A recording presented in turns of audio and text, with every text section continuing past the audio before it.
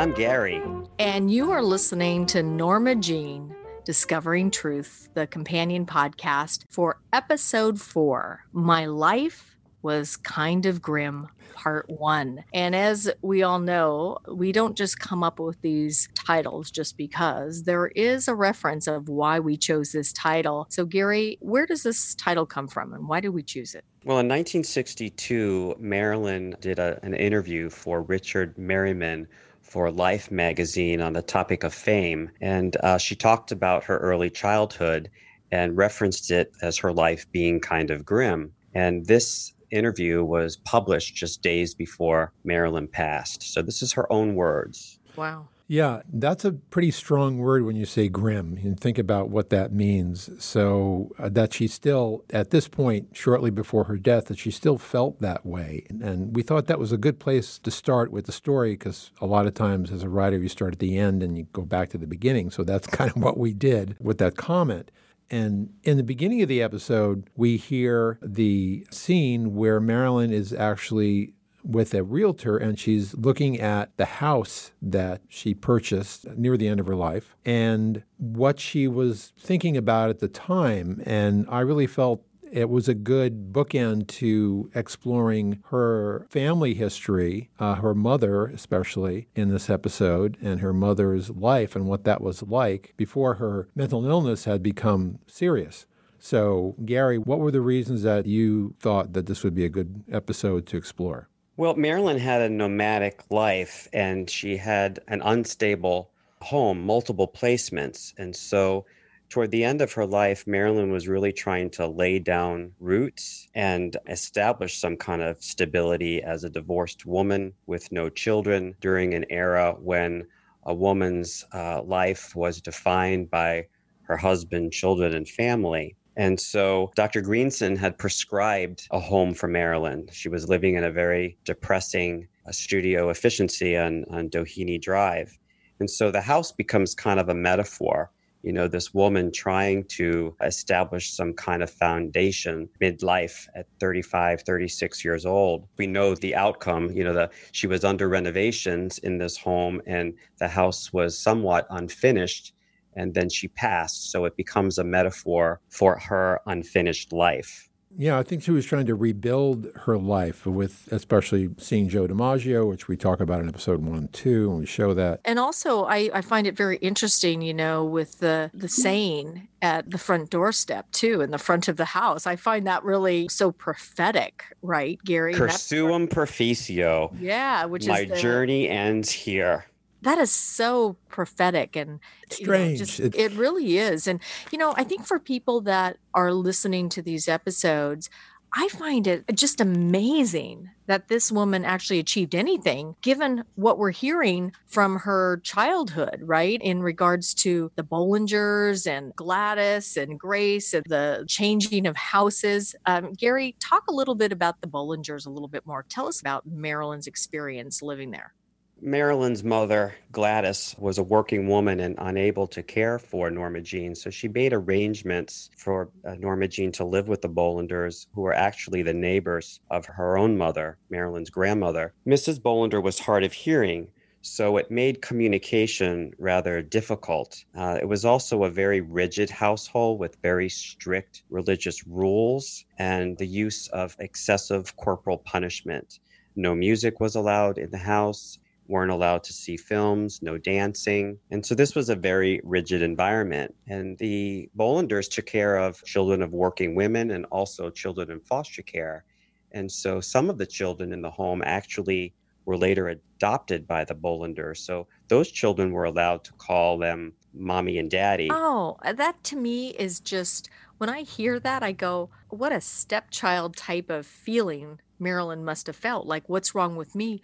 Why can't I call you mommy or daddy? I mean, that Why wasn't I chosen? Yeah, she wasn't allowed to call them mom and dad because she had a mom who came to visit on Saturdays, but she didn't have an attachment with that woman. And her mom was beginning to have mental illness. And so it was very difficult for Gladys to connect with her child. She was kind of a stranger, a visitor. But to little Norma Jean, Ida was her mom, and she wanted the approval and love of Ida. So let's talk a little bit about Gladys and Grace, because they seem to form a really quick relationship. Well, in the early film industry, we kind of set the stage by what was going on in Los Angeles at that time. And Gladys and Grace worked at Consolidated Film Industries. So Consolidated was a part of the early studio system at that time. And we go into, what was going on in the different studios that existed, which are not the same as they were even in subsequent decades. They were named differently. So this is around 1923, as I remember, Gary. Yeah, early 20s. This was a time of great economic prosperity in the United States. Los Angeles was developing. The film industry was exploding. And women like Gladys and Grace worked in predominantly a female industry, a female trade as film cutters. And this was pretty much the only industry in film where women had such power. And they were actually leading film editors who were women at the time. Well, it's really interesting, too. If you fast forward to 1944, Marilyn had a letter to Grace. Can you speak to that? That was confusing to me, too, in terms of how she viewed Grace. She really looked at Grace as almost like a mother figure, right? Well, Grace became her guardian. And when Marilyn's mother was institutionalized, Grace ensured that Norma Jean did not go into the foster care system. So although Grace wasn't able to care for Norma Jean herself at that time, she worked very hard to place Norma Jean with her various relatives, which didn't always work out. She turned to coworkers and friends and relatives to care for Norma Jean. And Marilyn really appreciated Grace because she knew that if it were not for Grace's commitment to her, despite all of the chaos in Grace's life, Norma Jean would have wound up in an orphanage. Yeah. And ultimately, when she was a teenager, that would have been her fate if Grace had not made other arrangements for her. So I think the great testament that Marilyn makes is that she chose to be buried at the cemetery where Grace and all of Grace's relatives are interred. I find it really interesting, though, Gary, that there wasn't a little bit more of resentment, especially when Grace couldn't come to see her, etc. And, I don't want to give it away for the other episodes, but we're going to hear some of the stuff that, she'd actually dropped the ball on a couple of things and made choices that, in my opinion, for somebody that's been abused and stuff, I'm surprised she didn't feel more resentful of Grace. Well, that's what's so amazing about Marilyn. She never became hardened or embittered. She had great admiration and appreciation for Grace. She also had a very low self-esteem. So she kind of understood that Grace would choose her husband and her husband's children over her. She didn't even have an expectation that she should matter all that much. Ouch. Which is extremely sad. Hey, Randall, what was your feeling of Della as we kind of dove into writing this episode? Researching about her and looking at her past history and where she came out of, which we talked about a little bit in episode 3, the decisions that women had to make to survive in that period of time in the early 1900s and the 1920s. Most of these women came, and their parents, they came out of the era where America was still a wilderness. They were pioneers. So this is, I think, a struggle for women to come out of that history in their family and to live in a metropolitan city with all sorts of new challenges. And I think there was a lot of struggles and confusion and the boom happening in America at that time on many different levels. There was new technological developments, society was changing, culture was changing, economics were changing. And of course, this was the period right after World War I that we're talking about here. So that was another change that happened in the world where people were seeing the world and their place in it very differently.